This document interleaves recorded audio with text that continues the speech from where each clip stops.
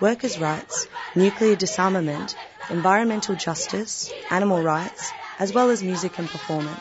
From 11 p.m. Saturday, March 7 to midnight Sunday, March 8 on 3CR Digital, 8:55 a.m. and streaming at 3cr.org.au.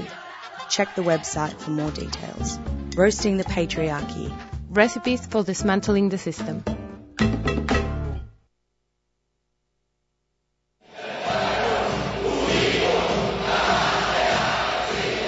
Green Left Weekly Radio. There's one newspaper that is independent of powerful capitalist interests, and that is Green Left Weekly. It's the people's voice, committed to human and civil rights, ecological sustainability, democracy and equality. It presents ideas that the mainstream media won't. Green Left is a leading source of local, national and international news with analysis, discussion and debate to strengthen the anti-capitalist movement. It helps expose the lies of the capitalist press and puts the voices of the marginalised and the oppressed at the centre of fighting for a better world, and helps us understand the political developments unfolding around us.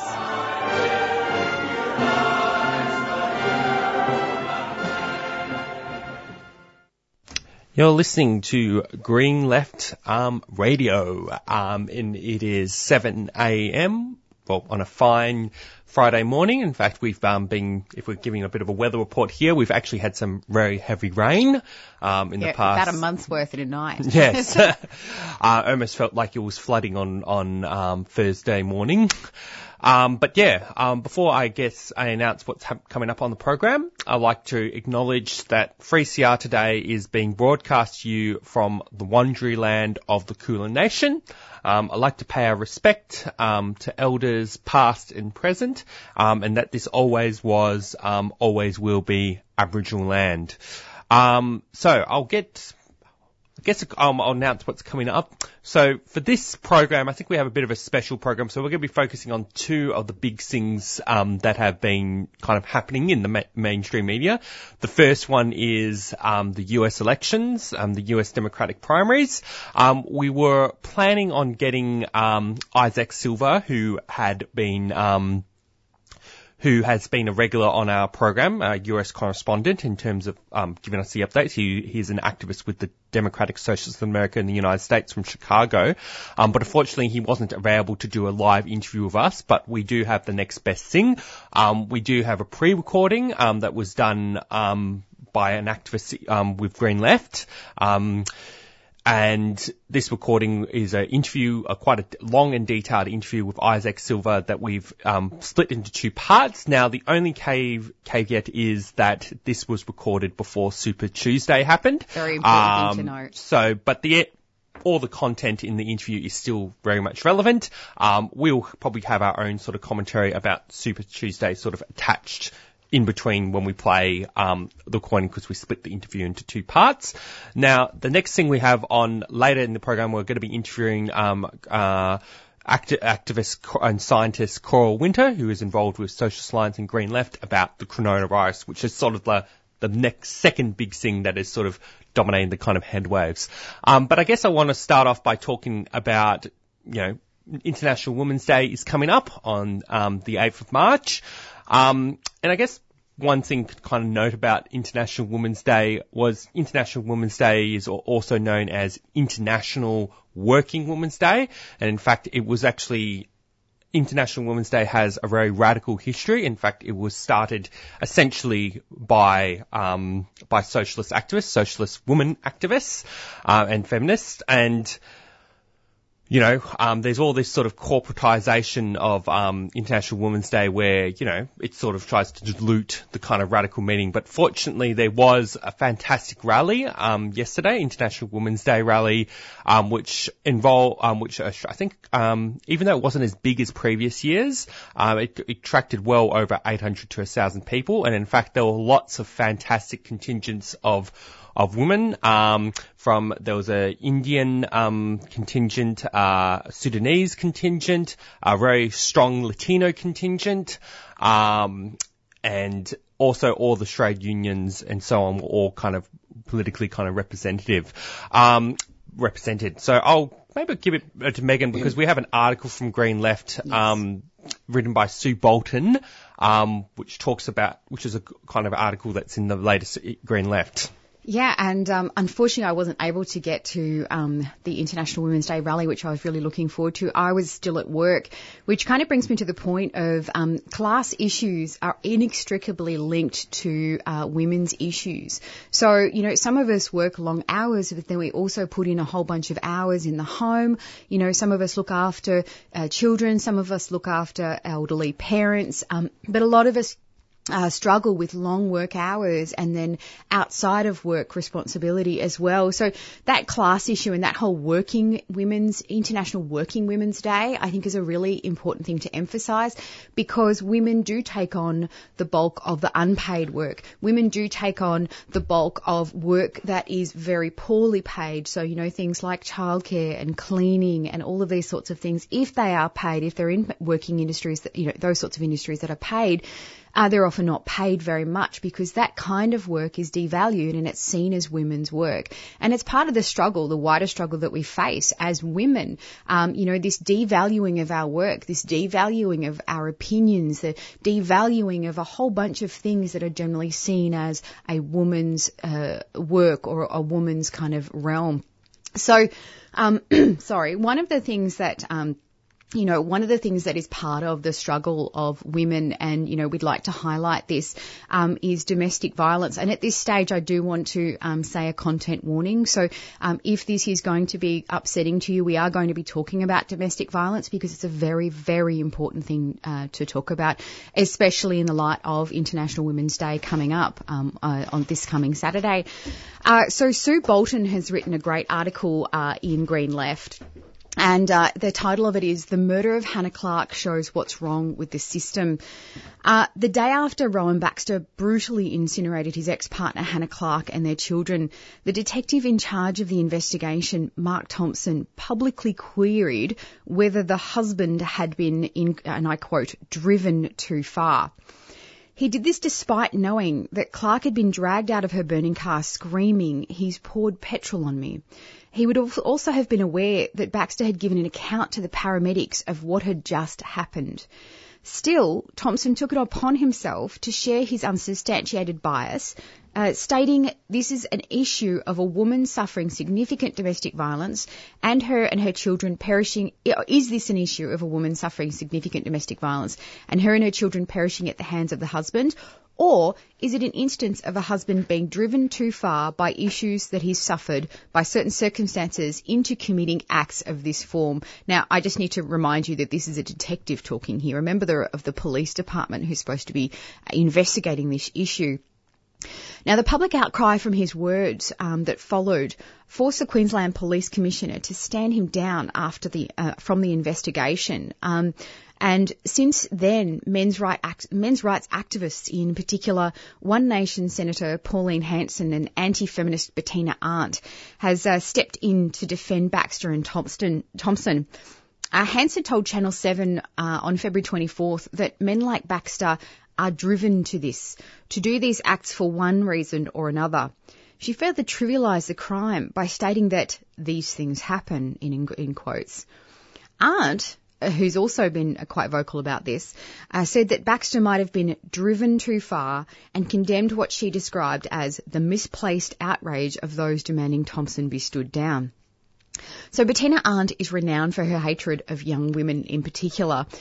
She's toured campuses to tell students that young women are exaggerating the level of sexual harassment on campuses.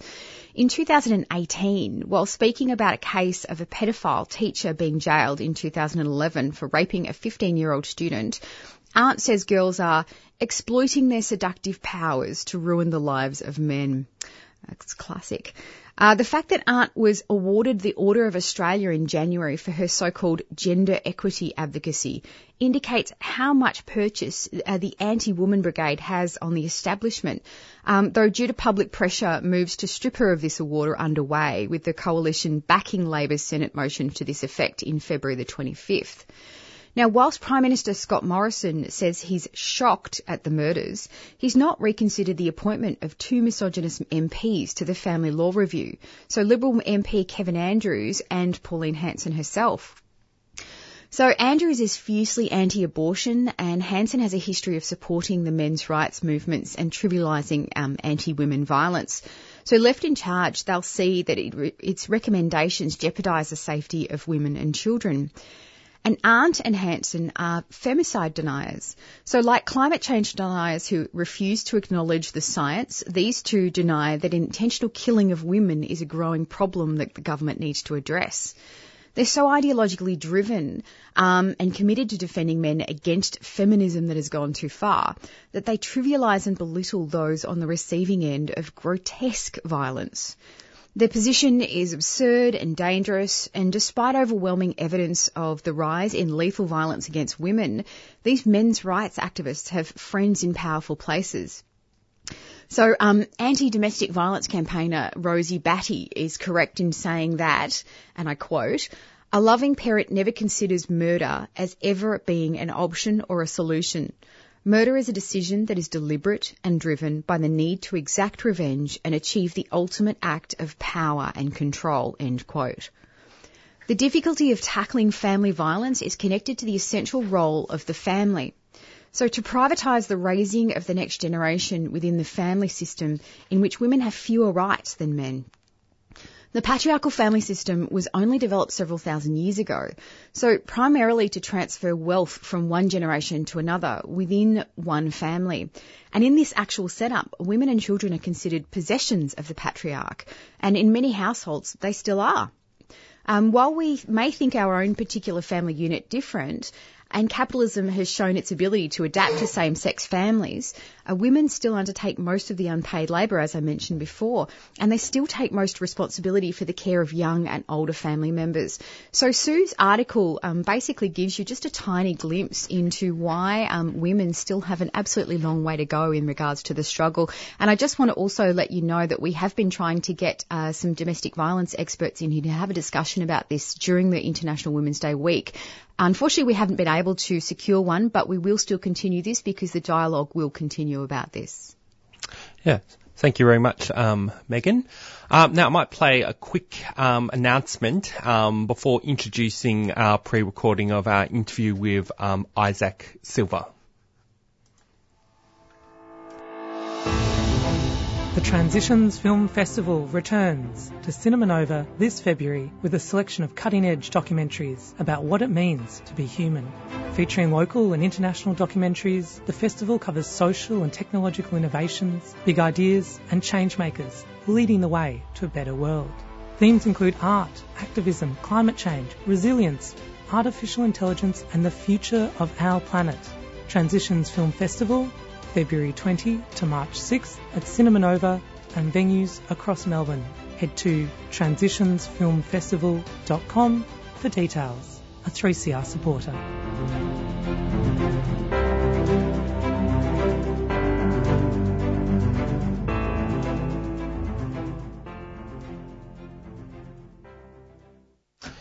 All right, you're listening to Green Left Radio. It is 7:13 a.m. and we're going to be playing an interview with that was recorded with Isaac Silva by Alex Bainbridge, a member of Social Alliance and part of Green Left. Which is going to be where they're going to be having a bit of a discussion about the US Democratic primaries. This interview more focuses on the political dynamics of Bernie Sanders' campaign, because I guess one of the kind of things is the Bernie Sanders campaign basically poses a lot of questions for the radical left.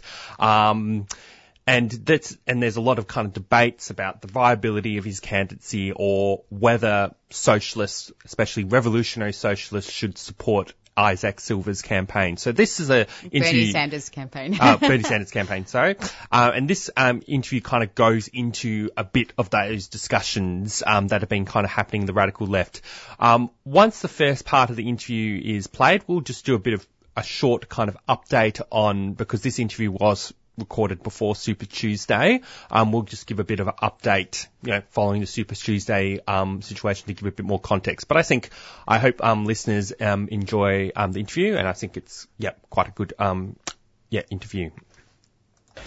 All right, so welcome everybody here today we're here with Isaac Silva. He's a socialist activist in Chicago in the United States, supporting the Bernie Sanders campaign. He's also a member of the Democratic Socialists of America. And we're here today, so welcome Isaac. Thanks, Alex. We're here today to discuss the Bernie Sanders campaign, and I guess the things which are quite striking about it are, I guess the place where I'd like to begin is the establishment maybe is beginning to shift their tone, given that Bernie Sanders is now clearly in the front-runner status, and there's more and more people beginning to think that he actually may win the nomination, or at least it seems more conceivable to some than it might have done previously. But the establishment, I think it's very clear, has made a concerted effort to try and rub Bernie Sanders out of the media coverage, just write him off as a potential candidate. So can you just please, can you talk about that to start off with? Like, what efforts has the establishment made to try and, not have Bernie Sanders be the nominee, and what comments do you have about that? Sure. So this is just about maybe just under 1 year since Bernie Sanders announced his campaign for president. This was last spring that he began the second run, and that is, compared to previous presidential elections in the United States, that's an extraordinarily long time to be campaigning.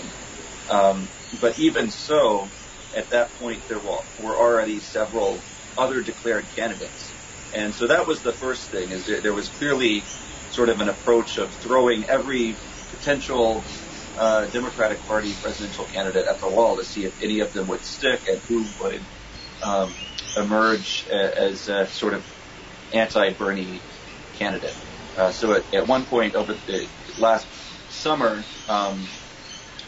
there were, I think, over 24 candidates. So you had everybody from, former Vice President Joe Biden to senators to, random state Democratic Party politicians that basically nobody had ever heard of. And I think that was a real strategy that they had of pushing forward all of these other candidates and encouraging them to run with the hope that it would suck up the air from his campaign and prevent him from developing any kind of momentum and inertia leading into the primaries where we are now. And in fact, that spectacularly backfired and accomplished exactly the opposite thing, which is there was so much sort of noise from all of these other essentially interchangeable establishment candidates that there was a dynamic of every month or two, one candidate would emerge as, people who nobody can even remember who they are anymore were positioned as the front runner, or the potential backup front runner in case Joe Biden's campaign hit a road bump all through the past year. And so there were all of these ups and downs. Then we finally got to the primaries just under a month ago. And the dynamic in the past couple of months has been sort of a reckoning with that approach, where, in fact, Bernie Sanders has demonstrated that he had a very solid, cohesive base of support, unlike the other candidates who were sort of a flavor of the month, interchangeable, quote unquote, the moderate or the centrist without any clear ideological appeal or core to their campaign. Sanders has, an army of activists all over the country who are clear about why they're supporting him and ready to contribute funding, contribute volunteer hours, and now that we're in the primaries, get out the vote for him. So that reality really hit the establishment in the face in the new year when he began to pick up a lot of momentum in the polls. That momentum led into the first couple of primary elections in Iowa and New Hampshire, where the Sanders campaign was far better organized than many of the competitors. And so where we are now is that he has won the popular vote in the first three contests, which is, I believe, unprecedented. in the history of presidential elections, not just for the Democratic Party, but for either party. So that was one strategy. The other, as you mentioned, is just a full-on, similar to Corbyn in the UK, it's a full-on media sort of alternating between either not mentioning his existence or, totally trashing one or another aspect of his politics or character or campaign. And it's really been all three of those. So for a long time, there were issues of his age. Of course, he suffered a heart attack in the fall, and that was considered the end of the campaign. There have been routine attacks on his base of supporters, caricaturing them as strictly, young white people. That was really held over from 2016 when that was a bit of a reality. And then we've seen recently sort of red baiting attacks on his identification with the term socialism, past and current comments he's made positive about one or another aspect of, say, Cuba or the Soviet Union. So there's been, just a range of attacks that the establishment has had. And I guess also within the Democratic Party itself, I think there's all the questions about the rules at the convention, yes. and I think would you not say it's fair to say that the Democratic Party establishment has, as much as anyone else, been trying to pull out all stops against Bernie? Yes, absolutely. I think that the Democratic Party is has structural barriers towards the participation of a left candidate. Actually, one reality this time compared to 2016 is there has been some modification of the primary rules as well as the convention rules. So, for example, in Iowa, where he won thousands more votes than the second place candidate, we know that this time because there was actually a change of the rules to reveal what the popular vote total was, rather than this arcane sort of algebra that assigns delegates to candidates. So although he got thousands more popular votes, and it ended up that he gets fewer delegates because of the way that happened. And so that sort of threw into question, well, now that we see that this time, perhaps it's always been the case that every time there's been an Iowa caucus in the past, nobody has really known what the popular vote was. Similarly, with the convention itself, all of these primaries are competing for allotment of national delegates to attend the Democratic convention in 4 or 5 months from now. And this is the first year in decades where there's going to be a first round of voting just from delegates who are assigned from the popular vote without consideration of the so-called superdelegates, which were decisive last time. These are elected officials, so essentially party insiders of the Democratic Party who have a decisive weighted vote. This time, they will be prevented from voting except in the case of a candidate not reaching 50% of the vote. So even if Sanders gets a plurality of voters, say 40%, and then the rest of the candidates are divided up with 10 to 15% each of delegates, that would then move to a second round of voting where hundreds of superdelegates would get to weigh in, and we actually don't really know what will happen. That's sort of what everyone is wondering about now.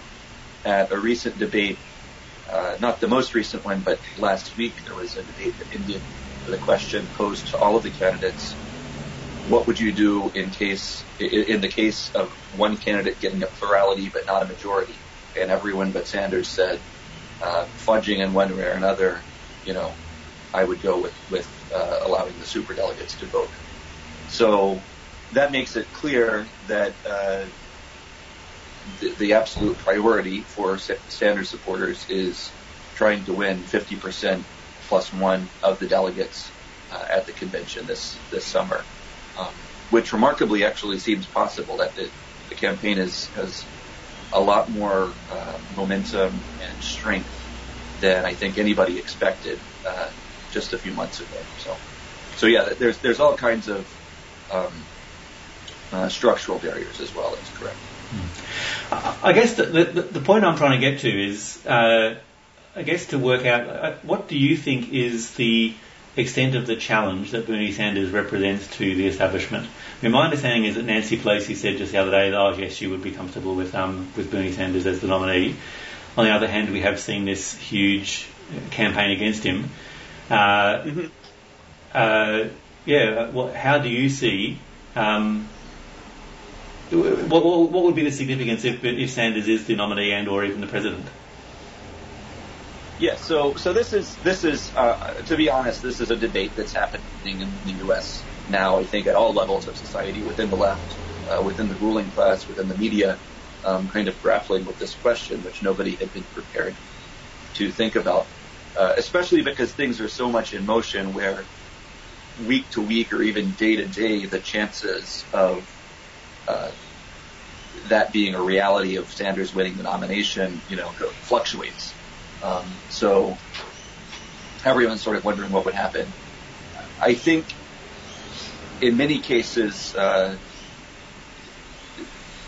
there are multiple aspects of Sanders' campaign that are fundamentally hostile to the leadership of the Democratic Party and the self-conception of the Democratic Party.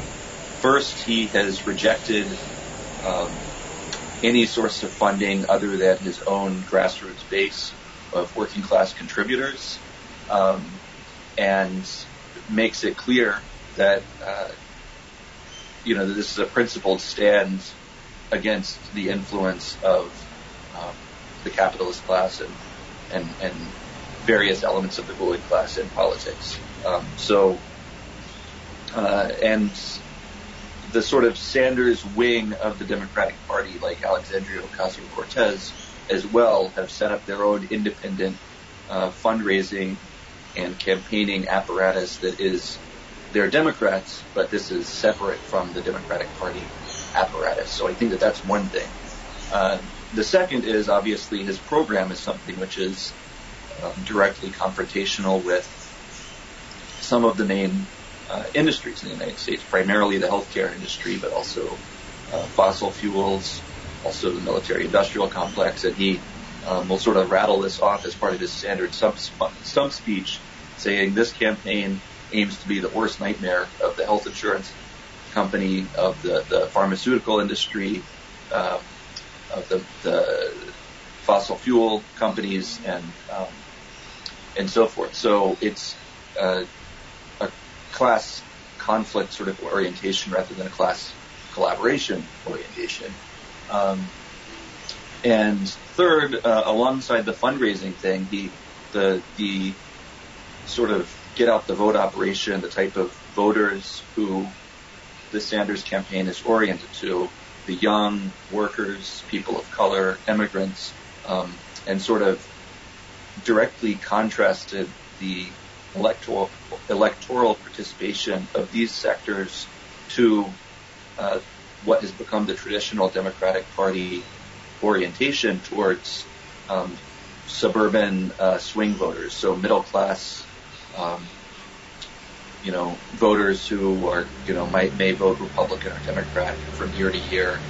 That's really been the centerpiece of kind of so-called third way neoliberal Democratic Party electoral operations. So in contrast to that, the Sanders campaign has said, we're focusing on mobilizing people who traditionally do not vote as a entirely different electoral base, and one that has intrinsically confrontational posture towards the kind of economic interests that have run the Democratic Party. So I think that there is a huge contradiction there and a huge conflict there, and where it will go is really impossible to predict. And it's sort of, I could see there being multiple avenues that the people at the top might be cooking up. One would be obviously if they're able to somehow stop him from getting the nomination and come up with a plan to put forward another person as the candidate without at the same time fracturing the base of the Democratic Party, that would perhaps be their ideal. That's seems tricky, if not impossible, to do at this point because of the amount of loyalty that Sanders has with voters. Another option they have, which in my view, the smarter elements in the ruling class may hope for, is say, well, if it's inevitable that he does get the nomination and we're not able to stop that, then maybe we'll let him run and sort of pull a Corbyn and sabotage the campaign actively or passively through not supporting it. He'll lose. They can put forward the message, well, this is what happens when the left is in the driver's seat, and that's why we need to go back to Clinton and the Obama-type candidates. And that's a lot of the messaging that some of the other that's been a centerpiece of some of the establishment messaging in recent weeks is Sanders is too dangerous. There's all of these congressional candidates for Senate and House of Representatives who see a ticket with Sanders as the top is totally toxic to their chances for being reelected. So this is just going to be suicidal for the Democratic Party and for any opposition to Trump, any opposition to the Senate and congressional Republicans. So those are some of the dynamics at play as far as how they will, how things will play out from here. It really remains to be seen. But I think that those point to some of the key structural cracks in the Democratic Party here. So it's an interesting time because this is a far more ideologically clear and politically clear crisis than there has been in either of the major political parties in quite some time. So what is the mood among the socialist activists? Are people excited by this juncture? Yes, so everybody is totally excited, and I think that it has been it's been invigorating and unifying in some ways. I think that this is a moment where activists from many different kinds of campaigns that had been their own individual sectoral campaigns, whether around police violence or environmental issues or immigrant rights, the left wing of the labor movement, and so forth, are all put into relationship with one another under the umbrella of the Sanders campaign. It's been something that has been fairly unifying for the left in one sense. There's been variations with that. One reality is that there are some segments of you may say the social movement left that have endorsed Elizabeth Warren. That's been a pretty small minority. And then I think another tension within that overall near consensus behind Sanders has been the degree to which, what type of independent posture or total absorption into the campaign the left should have, and when, whether, and how to critique some of his policies that are at odds with the goals of the left and various campaigns and so forth. So there is a strategic kind of quandary that we're in, even though I think on the whole it has been it's certainly very, very exciting. One other thing that's extremely inspiring is, especially contrasted with his last one, 2016, there is extremely strong and visible support from all types of immigrant and refugee communities and people of color generally. It's been something like a Rainbow Coalition campaign that is quite promising. And that's different than was the case in 2016. Going back to what you said about the, to what extent people should support him or, I guess, challenge his weaknesses. I think maybe we should address some of those weaknesses because, historically you'd say one of the main vehicles for the ruling class in a situation like this is to try and tame the left in government. Right. So that's obviously, that's probably a few steps down the track for them. They probably try the other options you mentioned earlier, but there no doubt will be a whole lot of institutional ways they've got to try and tame him in government. And what are some of the weaknesses that you might think would be fair criticisms of Sanders? What are some of the weaknesses or criticisms that one might make of Sanders? What would be some of the fair criticisms you could make of Sanders? Well, for one, I think that he, while in context of certainly the past several decades of mainstream candidates, he is far more anti-war and anti-intervention. He's not there are some weaknesses there. He talks openly about, at times there would be cause for the United States to intervene here or there, and he can play somewhat into the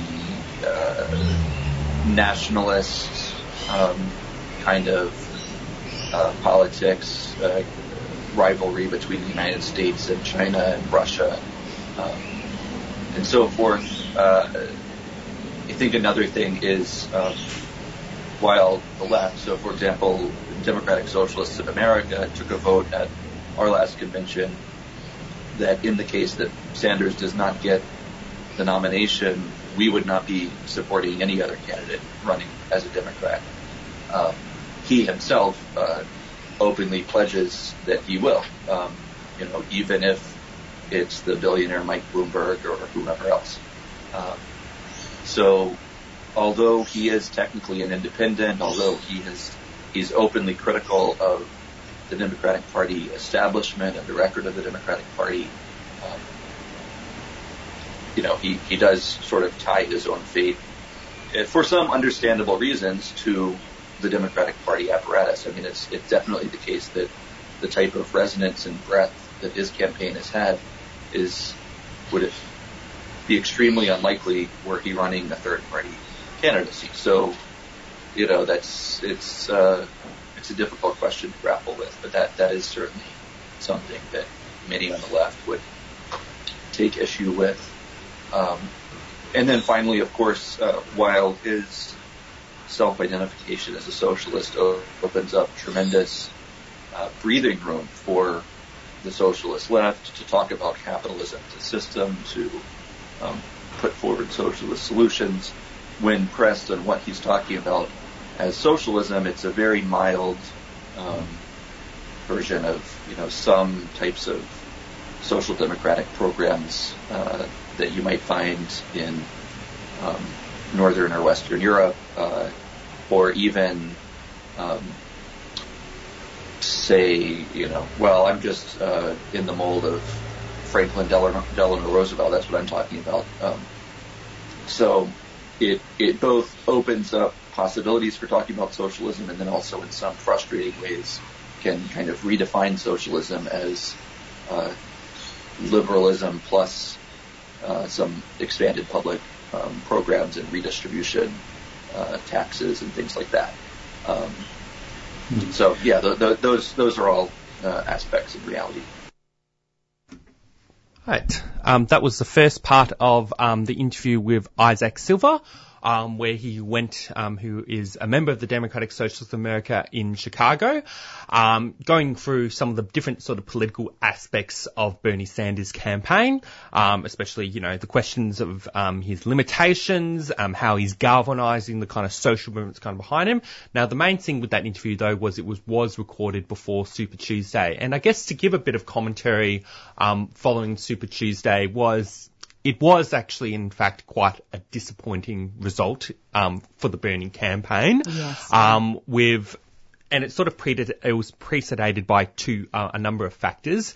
The first factors was all the kind of moderate candidates had essentially pulled out, so which Pete is Buttigieg, Amy Klobuchar, and then Michael Bloomberg. But he resigned after Super Tuesday. But all of them, importantly, endorsed Biden. Yeah. So all the kind of establishment Democrats put their full energy behind Biden. Completely uncharismatic kind of figure, and so Biden managed to get a good lead, winning most of the states that were up for grabs. Now, the positive thing is Bernie has won most of the share of delegates from California, which actually takes up has the equivalent of delegates to up to 3 to 4 states, you would say, or 2 to 3. In fact, over 200 delegates are pretty much up for grabs in that particular seat. And Bernie made a huge, massive lead, which is actually a huge improvement when he ran against Hillary Clinton. Hillary Clinton actually won that particular region in the 2016 primary. So I think it's important to note in California, the Latino community really, really got behind Bernie, and I think that's one of the reasons why he did really, really well there. So one of the kind of aspects of Bernie Sanders' campaign is the high support from, working class communities. And in fact, there is also an interesting kind of contradiction with Joe Biden's campaign in that he does have a high support base for African Americans. And I would sort of like to make one sort of quick comment. I don't necessarily think it's the case of a section of voters kind of voting against their self-interest. I think it comes from the fact that the Democrats essentially are the party that co-ops every single social struggle. So the civil rights movement in the 1960s made massive gains for African Americans, and essentially the Democrats co-opted that. And, that co-option has still a strong impact on voters. So there is this statistic that shows that a lot of the old population of African Americans overwhelmingly voted for Biden, whereas the young population have overwhelmingly kind of backed Sanders. So that is a sort of factor I think we need to consider before going into sort of the line that voters are a dumb or silly kind of thing, which I think has been sort of a kind of mainstream kind of left response. It's a non-nuanced argument that's destructive. And I think, and ultimately Bernie's campaign is it is actually a challenge to win people over, especially voters, and it actually falls into the perils of electoral politics, because in a sense the problem with Bernie's campaign is it's effective at terms of uniting social movements, but it's not necessarily strengthening the political power of these social movements. In fact, only political campaigns and class struggle can empower those campaigns. So that's sort of the limitations of electoral politics, in a sense that you have to appeal to a wide base of voters, which can actually include people that are not necessarily got to be on your side in terms of class-based politics. So that's a bit of the update on Super Tuesday. Just a couple of really quick things. Just in regards to Super Tuesday, firstly, there was a low young voter turnout, which really was to Bernie's detriment.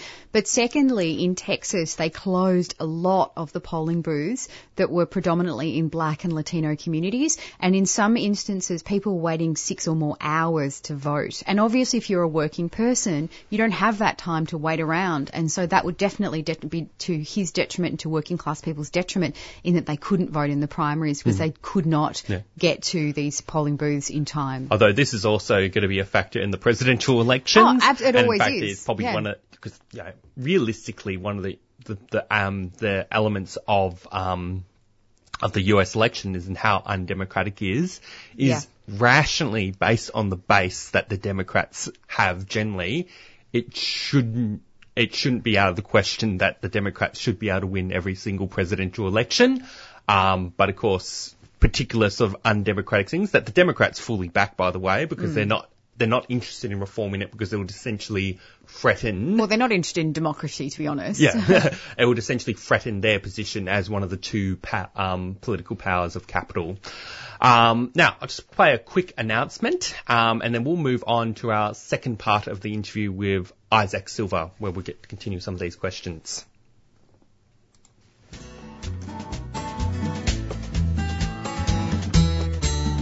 This is Irene Bolger, former Secretary of the Nurses Federation in Victoria. Throughout the nurses dispute in 1986 and the waterfront dispute in 1998, 3CR was always there, broadcasting the voices of workers in struggle. You're listening to 3CR Community Radio, and we're broadcasting live from the Bay-Eater Chicken Strike here in Melbourne. We've just seen all of the thousands of nurses walk through to their meeting, and people from different unions showing their solidarity. 3CR, radio for the workers, by the workers, since 1976.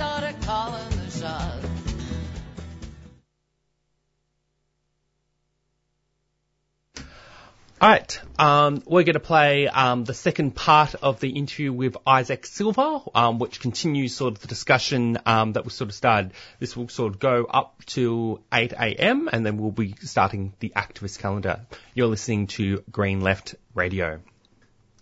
Yeah, I guess to me, I think you and I are both looking at a revolutionary socialist transformation being the only real solution we've got to the problems of capitalism, and I think that yes. I think that is true. Nevertheless, at the same time, the fact of the Bernie Sanders campaign having made such a challenge to a lot of the mainstream capitalist ideas, I think that's a victory just in and of itself. Even all the yes. moderate candidates are being forced to talk left. That's yes. a response to this campaign. But it does leave still open the question, okay, for those of us who do see that there is a need for a revolutionary transformation and not simply just electing moderate socialists to government, how would you say, can you make some comments about how that relates to socialist activists today and the strategy for in relation to the Bernie Sanders campaign? Yeah, so I think that there's both an ideological and a material aspect to that. In other words, there's a question of the ideas and the program that he's putting forward, as well as an aspect of what are the social forces that have united behind the Sanders campaign. And so I think that the second of those is really important, and something that has been really good about this campaign is in fact his slogan, "Not me, us," and that's part of his standard stump speech. He will say, even when I get elected and I'm in the White House, that will not deliver any of what I'm talking about unless there is a mass movement of millions of working people. Now, what he's talking when he defines what that mass movement will look like, it tends to be primarily electoral, and saying, well, we need to turn out the vote here and there and knock out the establishment Democrats and Republicans.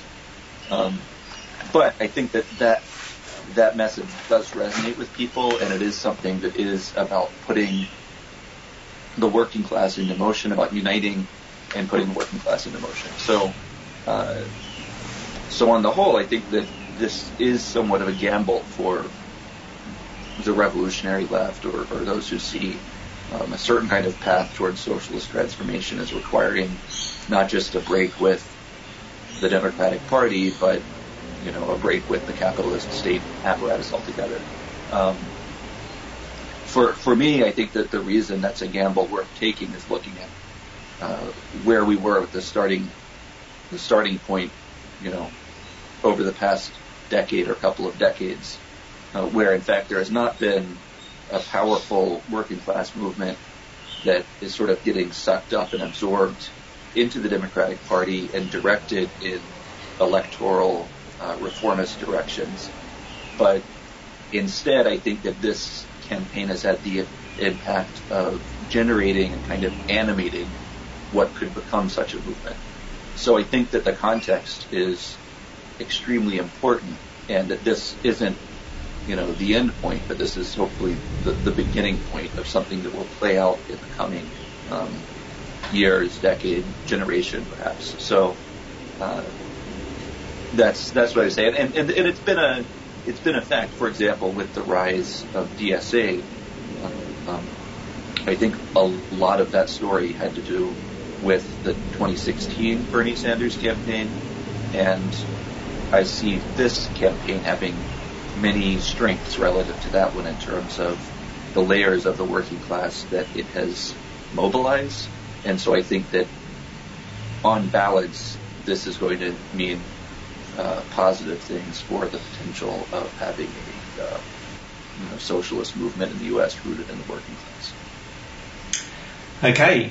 Well, that's. Is there anything else that you wanted to add before we finish up? Let's see. Yeah. Well, I can't really think of any. The funny thing about this campaign is, for so long, sort of returning to where I was at the beginning, campaigns are longer and longer in the U.S., and so there was this months and months where everybody was debating, the character of the Sanders campaign, and now it's like the wheel has hit the road, and every week there's another primary, which both because of the sort of horse race narrative that happens around elections, that can be, I think that the media amplifies, who has momentum, this or that, but there is sort of a reality as well of, the election in South Carolina is coming up in a few days here, and depending on how well that goes for Joe Biden, relative to Sanders, I think it's likely that Biden could win. It's possible that Sanders could win.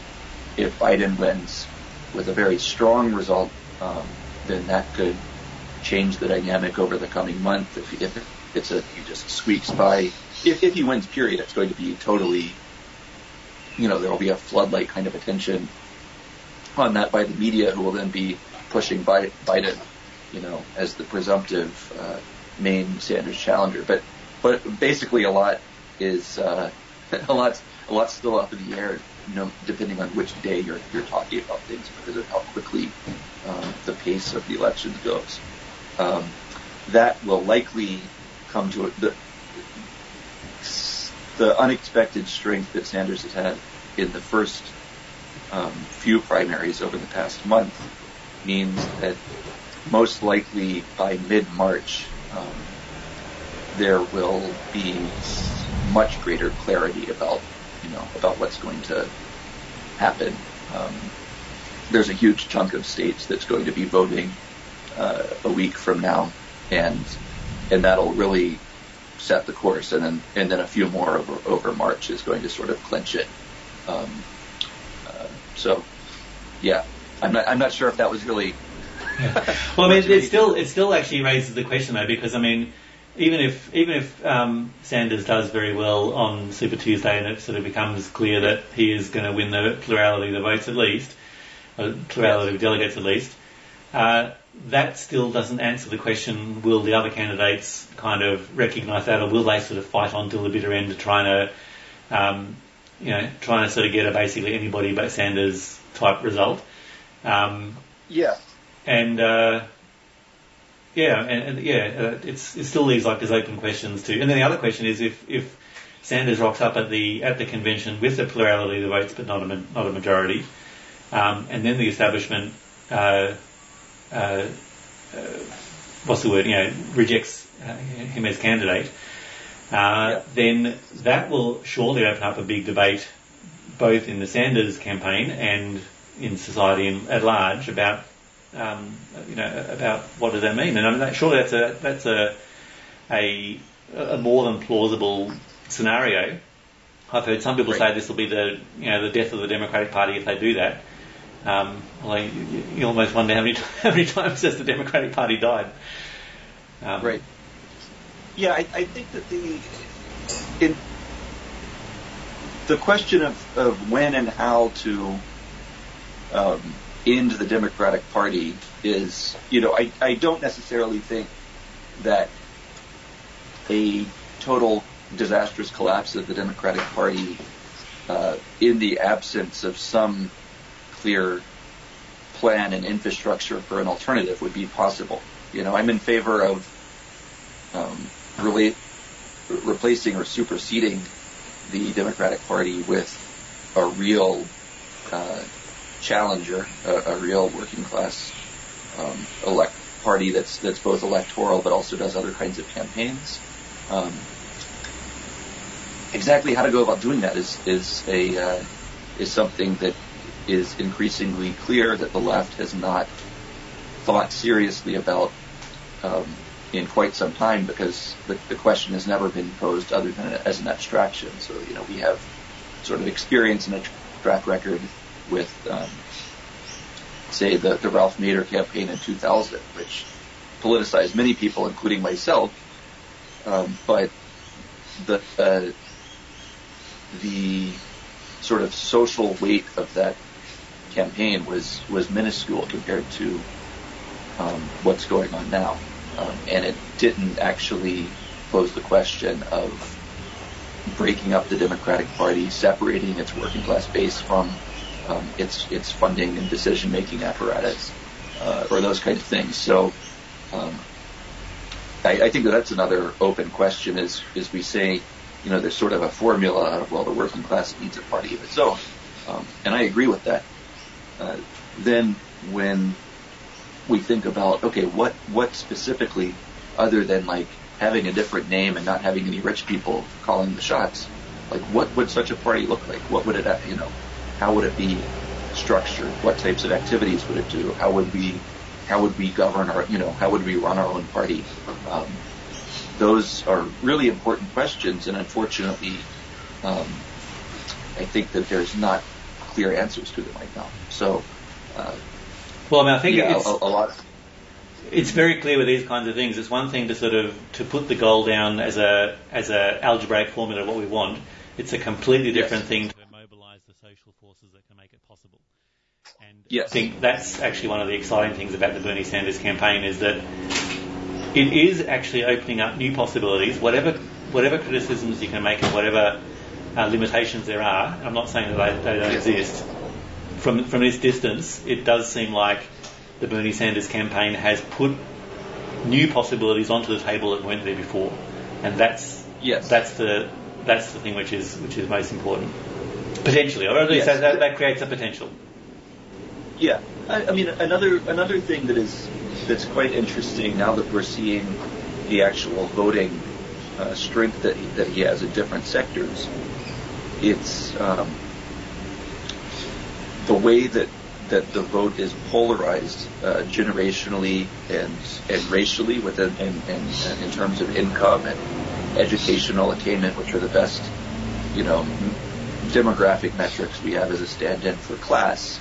It's although some of his vote total percentages in the contests have been relatively narrow, those are delivered with super majority votes from Latinos, from young people, from people making under $50,000 a year, and so forth. So, this is like a really strong, cohesive, rock solid base of support that is exactly within the kind of social and economic sectors, and generationally as well. I mean, that's sort of the most important thing, is that it's recognized by Bernie and by the establishment and the media and everybody, that everybody under 35 years old is, essentially a Bernie Sanders supporter, or one step removed from that. So their calculation of, how do you put this back in the bag, counts on there's this whole generation that's completely polarized against the leadership of their party. So that's going to continue playing out in the coming years. Well, no doubt there'll be different challenges and new things to work out as we go along, and I'm sure the main job at the moment is actually to win as much as possible in this this next period and try and actually secure the nomination. I'd like to thank you very much for joining us today. To make a particular plug, that if you're able to become a Green Left supporter, it's one of the most important ways that you can actually make a difference to our project, so please consider that. And thanks, Isaac, for joining us. Yeah, thank you, Alex. All right. Take care. No worries, you too. Bye. Thanks. All right. That was Isaac Silva, the second part of the interview, going through all the sort of different political aspects of the Bernie Sanders campaign. And I guess to give a bit more commentary, just a bit of updates is another kind of debate that has been kind of happening about Bernie Sanders campaign, especially in terms of the vote, is essentially there has been a bit of an accusation that the other sort of I don't really consider her that much of a progressive, but she is sort of has the reputation of being so. Elizabeth Warren has been sort of, there's been an argument put out there that she has essentially split the progressive vote and taken a lot of votes away from Bernie Sanders, and that she should pull out of the race. Interestingly enough, as of 2 hours ago, she has essentially pulled out of the presidential race, but she has sort of not elected to endorse any candidate, which is potentially a bit of a cop-out, because you just don't, there is actually probably potentially a lot of deal-making going on between the Democrats right now, especially on the question of who is going to be Joe Biden's vice president, because essentially one of the things about being a presidential candidate is that if you get elected, you essentially get to handpick your vice president, and there's all this sort of dealing and wheeling between the Democrats, because it's a total, undemocratic party of the capitalists and the rich.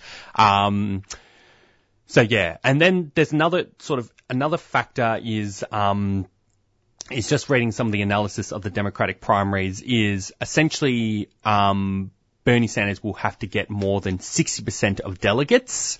Otherwise, super delegates will be able to sort of overturn his campaign at the Democratic convention. So that's, just something to be aware of. Now, we're getting on to the Green Left activist calendar. And I guess I'll start by the first event that we have coming up is there's a film screening, Pinkwashing Exposed.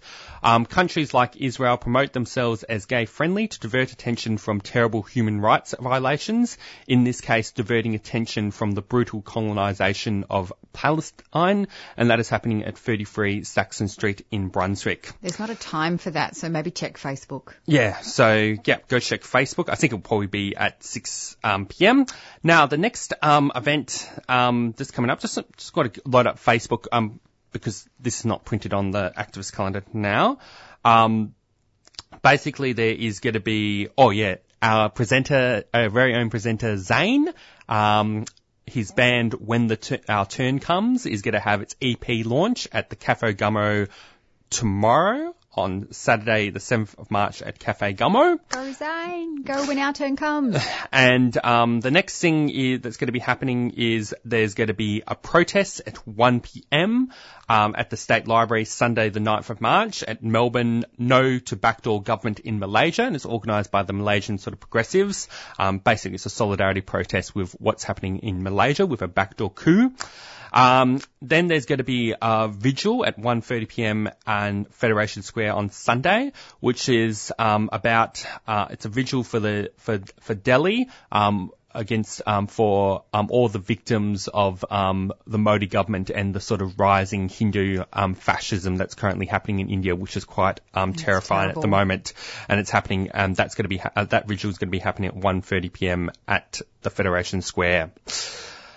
All right, the next event is going to be There's going to be a film screening, The Triangle Wars, the story of the battle waged between local governments, big business and the community over the development of a tiny sliver of Crown land on the foreshore of St Kilda. And they'll be happening at 7 p.m. at the Kino Cinemas. And that's on Tuesday, 10th of March. Yep, Tuesday, 10th of March. I'll leave Megan to announce the next events. Yeah, sure. Wednesday, March the 11th, Forum, Capitalism Has Failed the Climate. What is the alternative? We need to move to a society that puts human needs first and that ceases to commodify people, animals and in the environment to generate billions for a select few. And that's at 6:30 with a meal from 6 p.m, a vegan meal. And that's the Resistance Centre, Level 5, 407 Swanston Street in the city. That's opposite the RMIT, and that's organised by Socialist Alliance. On Friday, March the 13th, there's a rally, student climate strike, and that's a Uni Students for Climate Justice, and that's at 1 p.m. at the State Library, which is 328 Swanston Street in the city. There's also a march against Murdoch, Climate Truth Now, and that's at 5 p.m. at the Treasury Gardens, also on Friday, March the 13th. On Saturday, March the 14th, Moreland Climate Fair, 10 a.m. to 2 p.m.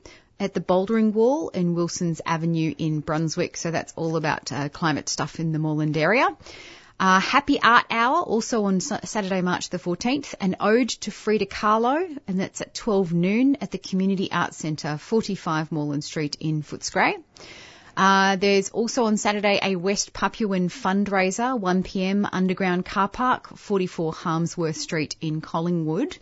On Tuesday, March the 17th, there's a public meeting, Existence as Resistance. How does our identity shape our daily lives and ultimately our politics? How do questions of race and gender inform our ideas about justice, equality and solidarity? And that's at 6:15 at the Wheeler Centre, 176 Lonsdale Street. On Tuesday, March the 17th, there is also going to be a public meeting titled Capitalism and Violence Against Women, the New Resistance, organised by Green Left and Socialist Alliance, and it's going to be a public meeting that explores, it's going to have a panel of speakers that's going to be speaking out about the wave of kind of global resistance for women's rights against such as the struggle in Chile, the struggles that migrant women face, and also the systematic factors behind violence against women and sexism. So that's going to be happening on Tuesday, March the 17th at 6:30 p.m. at the Resistance Centre, Level 5, 407 Swanston Street in the city. Excellent.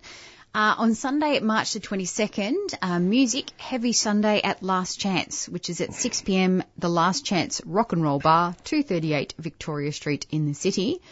Friday, April the 3rd to Sunday, May the 24th, there's an exhibition, The Entrance to Paradise Lies at Your Mother's Hands.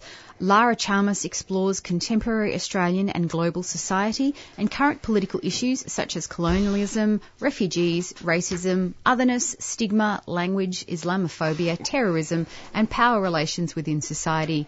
And that's at the Gertrude Contemporary at 21 to 31 High Street in Preston South. And lastly, Saturday, April the 4th, there's a conference, The Kurdish Freedom Struggle and the Ideas of Abdullah Öcalan, and that's at 10:30 a.m. to 5:30 p.m. at the Multicultural Hub, which is in 506 Elizabeth Street in the city. On just the last event, Sunday, April the 5th, is going to be the annual Palm Sunday rally, Walk for Justice for Refugees, which is going to be happening at 2 p.m. at the State Library. It happens pretty much every year and always attracts up to 10,000 to 20,000 people. Highly encourage you to be part of it. And I think, the refugee rights campaigning still needs to be stepped up, even though there hasn't been much happening on this score. Offshore detention still happening, and we still have to keep fighting for their rights until we can bring them here or at least close down the camps. All right, I'll play a quick few announcements, and we might move on to our second and last interview from the program with Coral Winter. You are listening to Green Left Radio on the Friday morning breakfast show, broadcast live on 3CR Radio 855 AM digital and streaming live on 3cr.org.au. Green Left Radio is brought to you by the Green Left Weekly newspaper, providing a weekly source of alternative information which aims to inspire action to put people and the environment before profit. Subscribe to Green Left Weekly by visiting the website at greenleft.org.au or call 1800 634 206. For new subscribers, it's only $10 for the first 7 issues.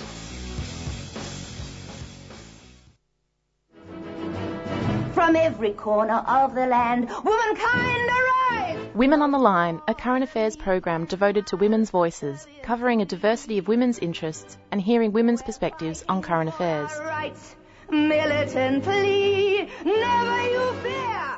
Erosion of human rights leads directly and inevitably to erosion of human security. We do not accept the denial of our rights because the right to have a say over our country is our life. Women on the Line. Tune in on Mondays at 8:30am and Wednesdays at 6am on 3CR Community Radio 855 AM. And streaming live at 3cr.org.au.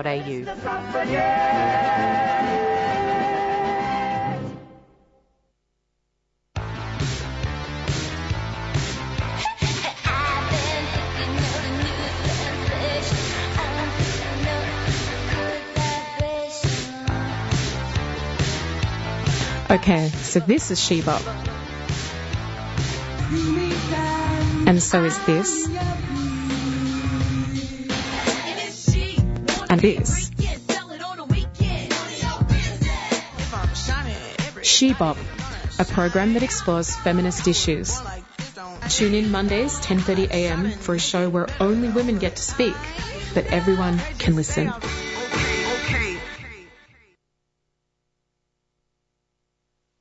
All right, on the line, we have our second and last interview for the program, Coral Winter. Coral Winter is a scientist, a member of Socialist Alliance, and has also been a regular contributor to Green Left. And so we're going to be having her on the line to talk about a bit about the political kind of response to the whole coronavirus sort of outbreak, and the sort of hysteria, some of the hysteria that has also caused. So, good morning, Coral. Oh, good morning, Jacob. All right, so I'm going to pass it on to Megan because Megan wanted to ask the questions. Yes, this is of particular interest to me. Coral, welcome to the show. Can you give us a little bit of a background about the coronavirus pandemic and how it has affected our community? Well, the background is it started in a market in Wuhan in China, which sold fish, meat and chicken, but also live animals. And so the thinking at the moment is that the virus spread from bats, which is a particular delicacy in many countries in China and Indonesia, bat meat. So it spread from that to maybe pigs, and then who ate the feces or excreta from the bats, and then into pigs, and then jumped into humans. So, and the background is so that at the moment I think they've got 89,000 people have been tested for COVID-19 virus, and there's been a death rate of 3,000 people. So that's a fatality rate of only 3%. So, but the rate outside of China is only 0.6%. So I think there's just been this massive hysteria over this virus. And what about our government's response, and how practical are their measures as opposed to doing something that looks like they're doing something? Well, look, I really think that the Morrison government have used COVID-19 to sort of cover up for their errors and mistakes, and to just shift the conversation from their failures to the virus. Morrison failed over the fires. He did. It was a terrible response. What he did. He didn't call in the army till very late, and there's no help and support. And now the money flowing to the victims of the fires is bureaucratically tied up. And so there's also the sports rorts. There's also, people may have forgotten this, about the ad they put on television during the fires crisis, which was an ad to fund the Liberal Party and not an ad and not some money to go to the victims. So he's covering all that, and he's blustering and on radio and TV the whole time about the coronavirus and what they're doing. And it's very easy for them to do what they're doing over the virus. They've just locked us down, and just used border control. They've now banned flights from Iran, China, of course, and South Korea. So I just think it's a total cover-up. And I think last night with the TV program on ABC, he's blustered and getting upset about being questioned over his failures over the sports rules. Mm. So it's a way of, confusing the population about the whole issue. It's been a terrible education process. People don't realise 80% of those who get the virus, who are tested positive for the virus, have no symptoms. And only, we've only had 55 cases in Australia in the last 2 months, over the last 2 months, and only 2 deaths. And those have been elderly people. And it's mainly the elderly people who are, who are affected by this because of other complications. They maybe have other comorbidities. Mm. So I think, that's the situation. Just to compare it with Spain, I spoke to a medical friend in Spain, and she said she was very happy with what the Spanish government has done. They've carried out an education campaign about this virus. They haven't even banned flights from North Italy, in which they're so close to Italy than we are, and have really educated people about the situation. And so compare that with what's happened here. There's been this massive buying up of toilet paper, for goodness sake. Well, I was going to say we were going to discuss that. Right. Well, So I think the government response is just making up. It's a whole political response. It's not not a rational logical response to the medical situation we face. I definitely feel that our government has they're wanting to take a strong, what is perceived as a strong stance, but not really listening to epidemiologists or scientists in regards to what actually works. And just to give a bit of an idea, if we have a look at the flu virus as compared to the coronavirus, yes, it's more infectious, and there's probably a higher death rate than the flu. However, the flu infects way more people, and therefore, as a consequence, there's way more deaths from the flu every single year than there is from this coronavirus outbreak. And I'm just wanting to sort of have a discussion with you. We've all seen, we've all gone to the supermarkets and we've seen these absolutely empty shelves where the toilet paper usually is. Just as an example, somebody, I went there and had a look and went, I just need a couple of rolls of toilet paper. I can't get them at all. But there was a man there who actually he just needed to grab, a pack of rolls, and there was absolutely nothing. What do people do, when they have mobility issues, when they're elderly and they don't get out to the shops often, or, when they're financially cash strapped and, so travelling to different supermarkets is actually quite onerous for them. How has this impacted society, this panic buying, and, what can we do as a consequence? Well, the government has created this panic, and to some extent, I think what's also happened is that it's linked up with the racism that's inherent in Australian society. And I think anyone with sort of Asian-looking features is being blamed for this crisis. So I think Asians feel really vulnerable and really under the gun. Yes. And maybe it's many of them who've gone to buy up the toilet paper because they think they're going to be locked up in their homes for a couple of weeks. That's a good point. I think that's part of the problem, that Asian people feel that they could any moment, all told to stay home and not leave the house for 2 weeks just in case. So you've got to blame the government and the media that have pushed this because it's on every day, every hour. The number of cases might have gone up by 1 or 2 over the whole of Australia.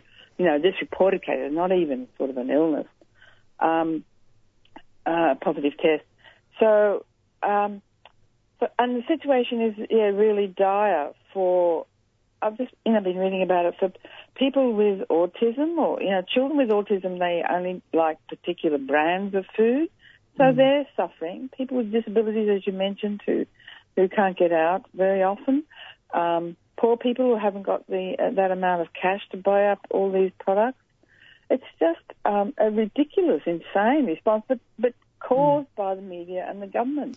And they're saying don't panic, but of course when you say that, people panic. That's right. Government and media mismanagement of the whole thing.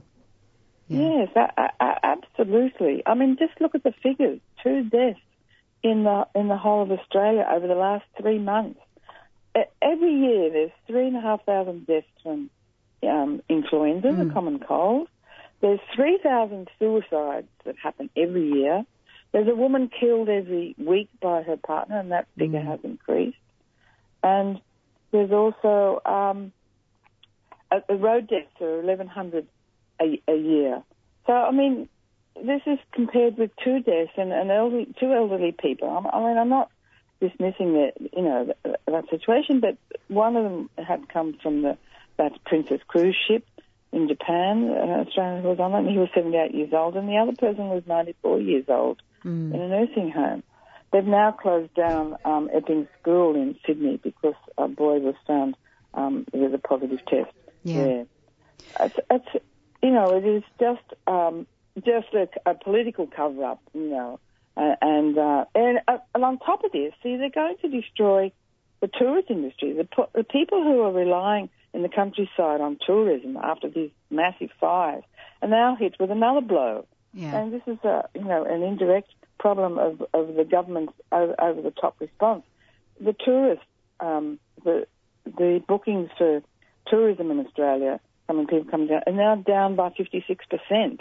Well, that's going to really slow the recovery of those the tourist industry in the countryside on our south coast and in Queensland, New South Wales, and Victoria. I mean, so Morrison and his government don't care about the effects of this campaign to save his own political skin. It's going to really badly affect the tourist industry and the education industry. There's 100,000 Chinese students who have enrolled in Australian universities. 20,000 of those are considering going to either Britain or Canada because Australia has banned, the flights from China coming into Australia. So he doesn't care about the destruction of the economy to the Australian universities and the high schools and the tourist industry in this line he has taken in the way he's covered this COVID-19 virus panic. Absolutely. I mean, it is important to stress that the measures that the Australian government has taken are over the top and not actually supported by WHO data. It's not a logical, rational response. It is literally just for the optics and to be seen as taking a strong response to the coronavirus pandemic. However, as you said, people here in Australia and also overseas students are being affected by these over-the-top irrational responses. And we have had this racist response to anyone who is of Asian ethnicity. And it's not a logical, rational response. I mean, it's just someone of Asian ethnicity. These people are being targeted, even if they haven't been to China. They might have lived there, been born here and lived here their entire lives. But because of the way they look, they're being targeted. And, we're hearing a lot of reports of, Asian restaurants being quite quiet. I know one prominent Asian restaurant here in Melbourne had to close down as a consequence. These are the sorts of things that are brought on by fear that's not being managed, that in fact is being stoked by the media and by the government. What can we as individuals do? How do we get the message through that this needs to have a logical, rational response and this panic buying and this panic reaction needs to stop? Oh, I think maybe for one we can stop wearing masks because they do nothing to stop you getting the virus. The virus is tiny. It's not even the size of a normal cell. So any of the masks will not stop the virus penetrating, through the fabric of the mask. I mean, and that means that there's no masks available for health workers who really need to wear them. I mean, if people who do have been tested positive, they should wear a mask to stop any drops or from sneezing or coughing, being sort of passing into the general public areas. But, that's one thing that should happen. It just increases the panic. And so that's another consequence of what's happened. I mean, I think, the virus survives for 48 hours on sort of banisters of escalators and stairs and in public places or anywhere. So people should wash their hands, probably not stop touching any banisters or staircases or escalators. And sort of refrain from touching their face, those sorts of things. Yeah, stop touching their face, their nose or their eyes. And wash your hands with hot water. I mean, there's also a run on sanitizers. That's crazy. Just use a little bit of soap and hot water. That's all you have to do to stop any sort of infection from the virus. Well, worryingly, Warner and Webster, which is a large supplier of hospitals and clinics, I work in a clinic. Warner and Webster have run out of all of these sorts of things: hand sanitizers, surface sanitizers, etc. And it's not just one brand; it's across the board. These sorts of things, and this is one of the largest suppliers of hospitals, and they've run out of these things, which is quite worrying, unfortunately, because it seems that everyone has bought up, and and they're on back order at the moment.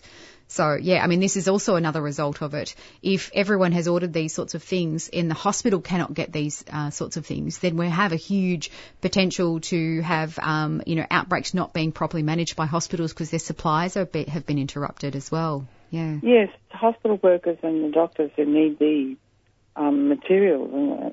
But apparently the government has held on to 2 million face masks and won't release them. I mean, there should be a priority on in the nursing homes where the elderly are most at risk, and in the hospitals for these materials to be released to them. It is. I just think it's been so badly handled by the government. Absolutely. Imagine if there was a real threat from a virus caused by mainly climate change, which was very virulent. I mean, this virus is a massive high infectious rate, but it's not the virulent virus. Imagine if there was something like that, we would be in a terrible situation. Absolutely. As if you see what the government has done so far. Now, Coral, we're just winding up the interview. Is there anything that you'd like to say before we finish? Well, I'd just like to say that the Chinese government, I mean, I'm not a great supporter of the Chinese government and the lack of democracy, but they have done everything, and none of that is reported in the media. They have built 2 hospitals with 1,000 beds each. They have, closed down the whole city of Wuhan with 60 million people for over a month. The rate is now dropping in China from, I think it was 189 a week ago down to 50. Much, 20 parts, 20, much less. They have not been helped by our governments to support what they've been doing. They released the DNA sequence of the virus as soon as they could on January 1, so that everybody else in the rest of the world were able to develop tests for it as rapidly as possible, which they hadn't done with the SARS epidemic, and they learned from that. They have washed all their cash notes with heat and sterilised them so that there'd be less transmission through handling money. So they've done everything possible, and they should be applauded for what they've done to prevent the spread of this virus, and none of that is reported in the media. We'll have to end it there. Yes. Thank you very much, Coral. Appreciated. Thank you. And thanks. Listeners can tune in to Beyond Zero Emissions now, and have a great weekend. Okay, you're listening to Green Left Radio. Thanks all listeners. We'll see you all next week. This brings us to the end of the show. You have been listening to Friday Morning Breakfast with Green Left Radio. Brought to you by the Green Left Weekly newspaper, which provides a weekly source of alternative information which aims to inspire action to put people and the environment first. If you would like to subscribe to the newspaper and get it delivered to your door, you can do so by visiting the website at greenleft.org.au or call 1800 634 206. For new subscribers, it is only $10 for the first 6 issues. Repeats of the show and interviews are podcasts on our homepage on the 3CR website. Thank you for listening. You are tuned into 3CR Community Radio, 855 digital on the AM dial and streaming live on 3cr.org.au. To start sometime. What better place than here? What better time than now?